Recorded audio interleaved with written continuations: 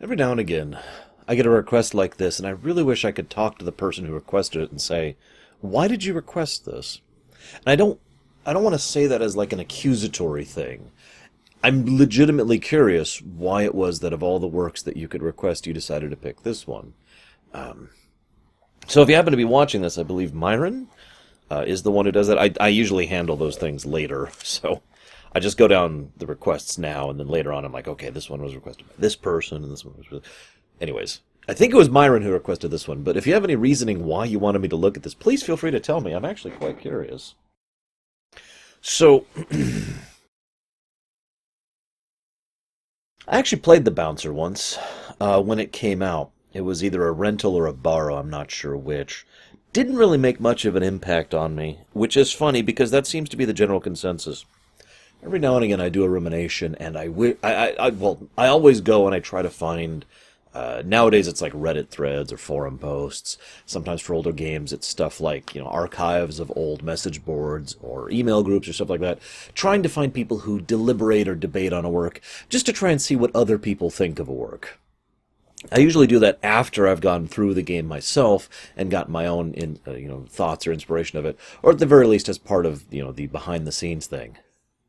I found almost nothing about this game, like nothing.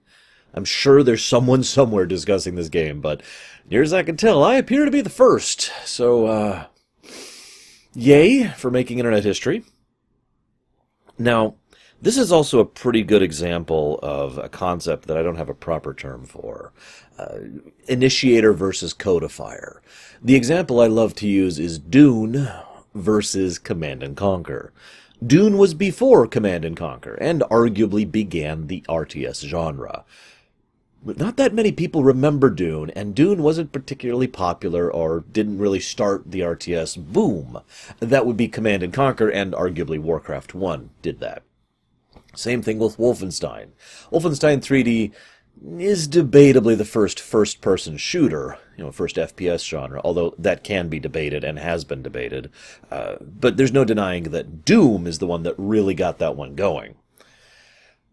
What's weird is this game started several things. So, first of all, I was actually surprised by this when I looked at the box.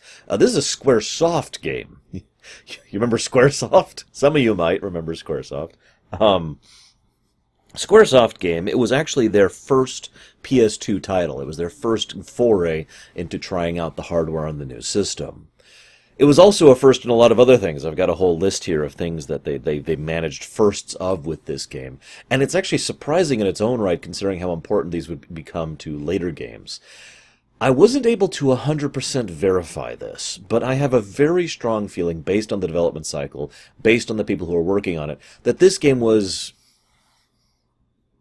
I don't have a term for it. I just finished my Loriums page over on the website, so people can finally go and reference my Loriums, and I keep coming up with things that I don't have terms for. This is something I like to do. I like to say, I really want to make this big, expansive work. A particular work of art, or a book, or a task, or a speedrun, or whatever. But it's like, I want to get some experience in doing that first. So I'm going to do a tutorial one first. To learn what I'm doing, to figure out how I'm doing it. So I'm going to sit down, and I'm going to do a task on, Evo, the Search for Eden first, rather than the task of Chrono Trigger, which is the one I actually wanted to do. And I build up to it. What happened here is exactly that. Several of the developers at Squaresoft sat down and said, we really want to make Final Fantasy X and Kingdom Hearts. And so they said, God, that is so far beyond what we've done up until now. Oh God, what do we do? Well, I've got it, guys. Why don't we make another game, push it out to be one of the launch titles of the PS2, which it debatably didn't make, depends on how you define that, and then that'll be our game where we learn the new hardware and figure out what we're doing. And it's a good damn thing they did this, too. Many reports corroborate the idea that working on the PS2 hardware was a nightmare, which shouldn't surprise anyone, because that's true of the PS2, the PS3, and the PS4. All three systems have... Well, let's just say that making software or just programs and games in general for these systems is not a good thing, and they tend to have some issues. This is not me hating on them. I own all three of these systems and have played many games on these systems. But there's no denying the fact that the infrastructure of all three systems has issues, mostly thanks to Sony. So, gotten that out of the way. This game allowed them to really smooth out a lot of those problems they were having with developing on the PS2, so that they could then take these lessons forward into Final Fantasy X and Kingdom Hearts 1. And while both of those games have issues, I'm really grateful for both those games, and I really enjoy both those games, even the original PS2 versions. So I'm pretty glad that they did this, like I said. A couple other interesting things they did, three things in particular that they did that come to mind, and I've tossed them all down in my notes here. First of all, something that wasn't even referred to this at the time, bloom. Lighting bloom. You could probably see some of it behind me right now, depending on where the video's at. I can't actually see it, so I don't know. But we got bloom, and depth of field is another thing that they really developed for this. See, the PS2 couldn't properly do direct anti-aliasing, so they had to do a lot of filters in the lighting effects in order to try and get across the feel and presentation that they wanted. And this was all stuff that they would then use and would further develop and further codify in future games that then became pretty much the norm for video games for nigh into a decade. But the other thing that's interesting is this is a beat-em-up game. Wander around, right? And it's a beat-em-up game with RPG elements and a heavy story focus. If that sounds familiar, then it's called Devil May Cry, or God of War, I suppose, another example. There's plenty of games that do that. Bayonetta did that as well, for example. What I nowadays tend to refer to as spectacle fighters because of Yahtzee Croshaw. And I find that interesting because I have found a couple of reports which I was not able to corroborate, so this is speculation, that indicated that some of the developers of God of War and Devil May Cry took at least a little bit of inspiration from The Bouncer. So, there you go. Now, I keep kind of emphasizing how much this game did to begin, and kind of start the ball rolling in several different fields, because if I could be completely blunt, the game itself is really not remarkable, and I really don't have that much to say about it. It's short. Really, really short. I would be a little more bothered by that if not for the fact that the game has a built-in New Game Plus and is clearly and deliberately designed for replay value. In other words, there's a difference between a game that is fun a second time through and a game that is different the second time through. And this is in the second category because of the fact that at each major combat point you can pick which of the three characters you end up playing as.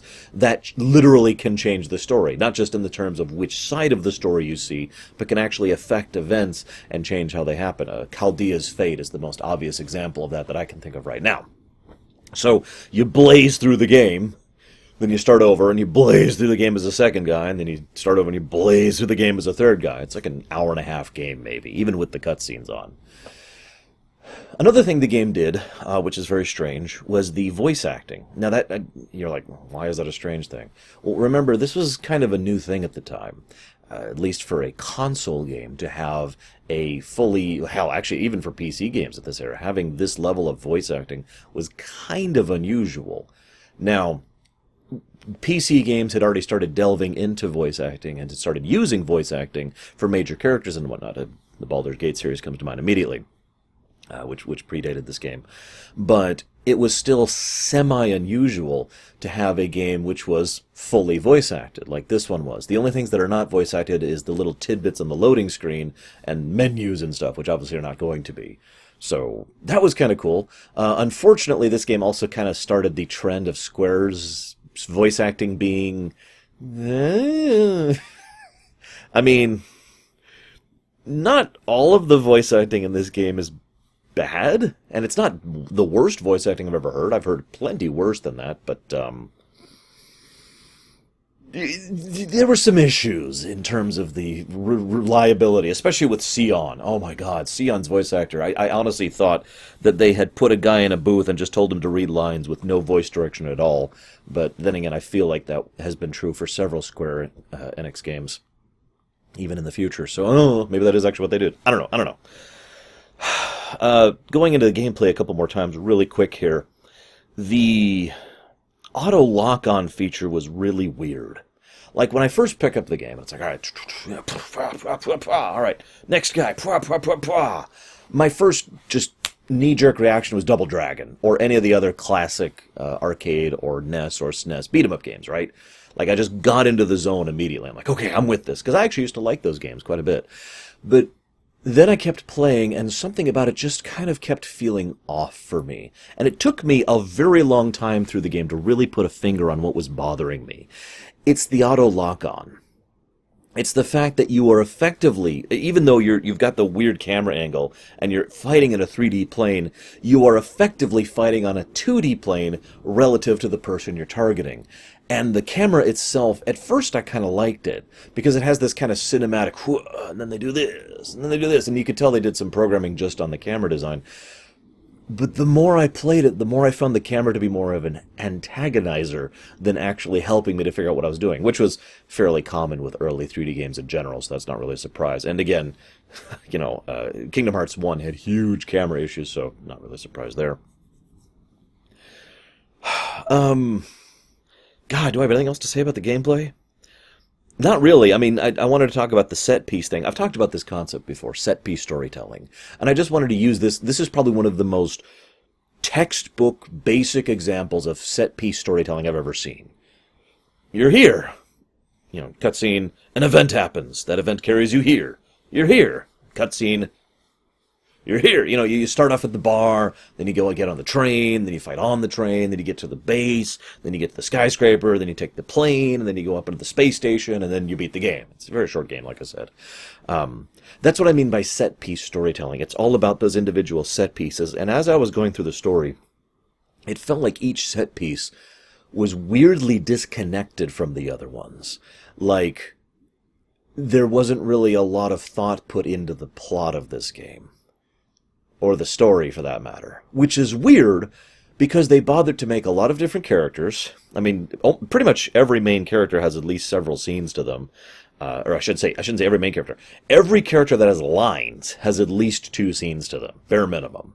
And most of the characters have closer to like 5 or 10 scenes to them. And some far more than that.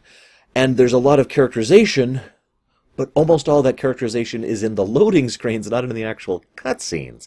They all have voice actors, but most of them sound so bland that you can't really tell who they are. And the plot is... I don't even know how to put this. The plot is, okay, so there's a guy who, for reasons I'll get into later, wants to take over the world with a spy satellite and his robotic sister. I mean, that's the plot. There's no exaggeration. That's the plot, and you're going to stop him. And in some cases, I say that kind of thing is like the plot of a story, and I'm doing so in an exaggerative manner to make a point, but I'm not being exaggerative here. That's just the plot. And the whole thing feels like, rather than trying to craft a concrete narrative structure, to have the characters rotate around, or trying to have definitive story arcs for the characters, or trying to have some kind of act structure.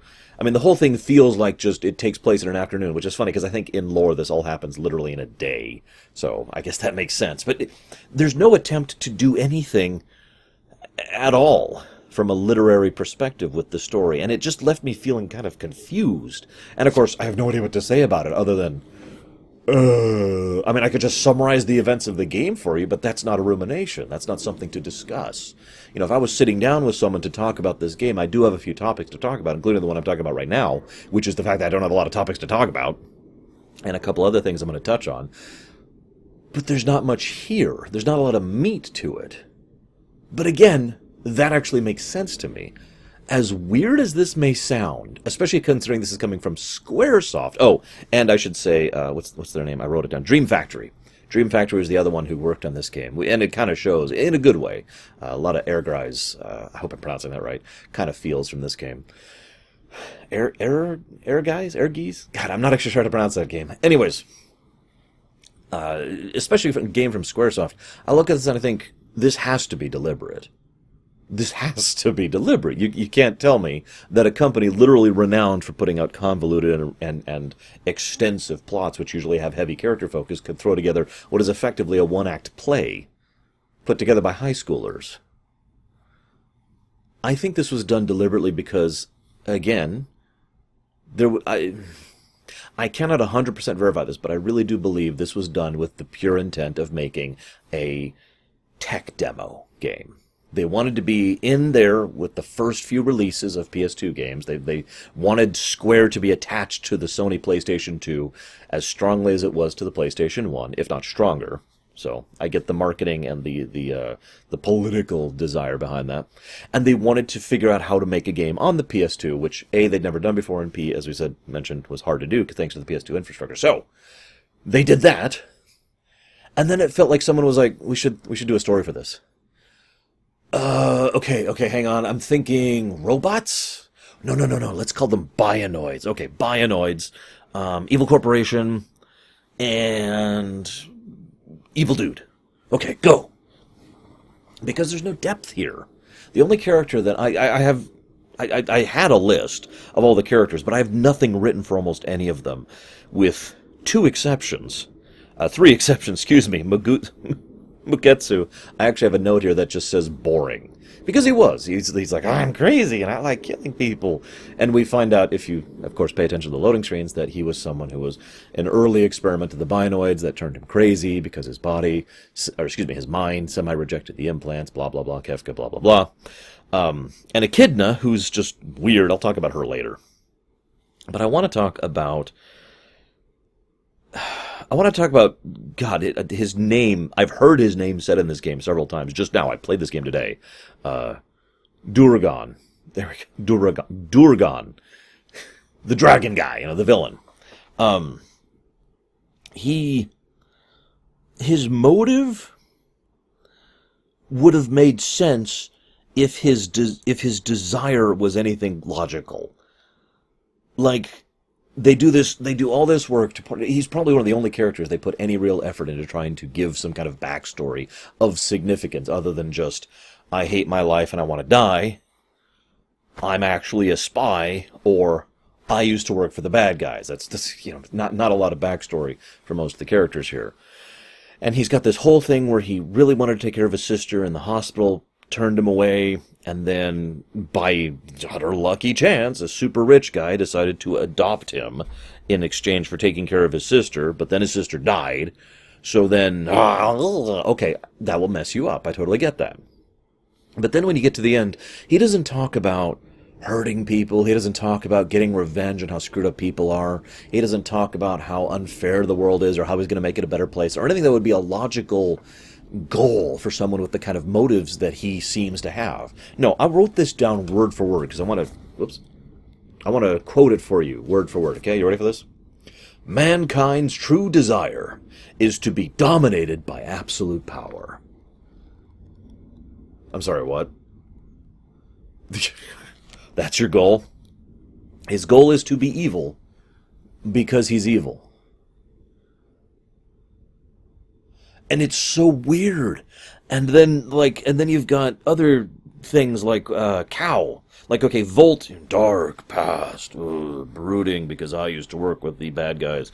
And then he's got this rivalry going with Echidna, except she has this big, bitter hatred of him to the point where she tries to kill him more than once, including in the backstory. And then they just kind of get over that. Just, everything's cool. Can I have a job? And then there's Sion, who I keep struggling with the pronunciation of. Sion, because I keep wanting to say Shion, another semi-related character, who's, near as I can tell, doesn't actually have a character motivation other than pretty girl rescue her. I mean, seriously. Although I have to say one thing about him really quick. One thing I've heard most commonly talked about this game is how it was the original point for Kingdom Hearts. It's weird seeing this game compared to Kingdom Hearts, or oh my God, it's Sora except 10 years older, and blah blah blah. I gotta say, other than the visual similarities and some of the character design stuff from a purely visual perspective, I can't see any real similarities between Sion and Sora. I can't even call them both an idiot, even jokingly. Of course, I have certainly gotten plenty of flack for being rather negative about Sora over in the Kingdom Hearts series, and that some of that's well-deserved, and some of that I would argue against. But Sion? He's a non-character. Sora has a character. There is characterization there, even in the first game. In fact, I would argue one of the strongest scenes in Kingdom Hearts 1, forgive me for going off topic a little bit, is the extensive series of scenes that happen in the first time you go to Hollow Bastion. I'm not going to say what they are, because I don't want to spoil another game in an unrelated rumination, but some of you know what I'm talking about. So even in the first game he was ever in, Sora had character. Sion is just a dude who punches people. I'm a bouncer. I put out trash like you all the time. And he spouts all these one-liners, too. Oh, my God. Anyways. But then we have Cal, the spy guy. Now, he at least, there's a little bit of effort was put into trying to give him a little bit of characterization, because throughout the whole game, if you're paying attention, he's constantly asking about things, and, like, basically being a really bad spy is how I'd put that. I just realized I have the wrong thing up. Gosh darn, it's the second time I've done this recently. I apologize. There we go. He's constantly being a bad spy, like a really obvious spy. Like, imagine if someone walked up to you and you're working at Evil Co. factory, and she says, "So, what do you think about our evil overlord and Project Kill All People?" Microphone. That's what it felt like with this guy. But at least some effort was made to have him be this consistent character throughout the course of the work. And I'm pretty sure he was voiced by Steve Blum, too, so that might have affected my presentation, his presentation for me. I don't know.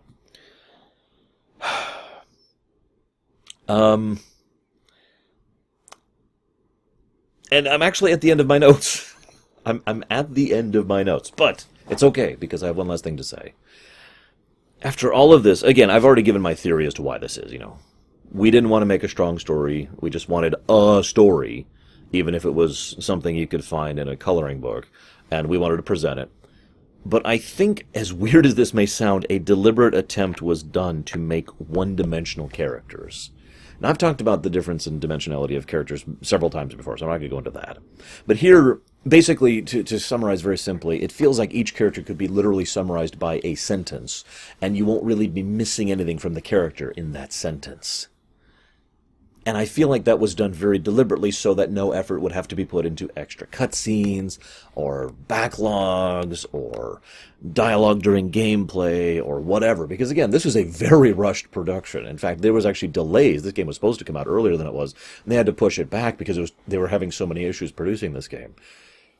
So from a purely out-of-character making a game perspective, I could see why they would be like, okay, we don't want to flesh these characters out much, but we don't want them to be literally PCs with no personality, so we want to do one-dimensional stuff. So, okay, we've got the spy, we've got the sympathetic person, we've got the evil villain, we've got the helpless female, we've got the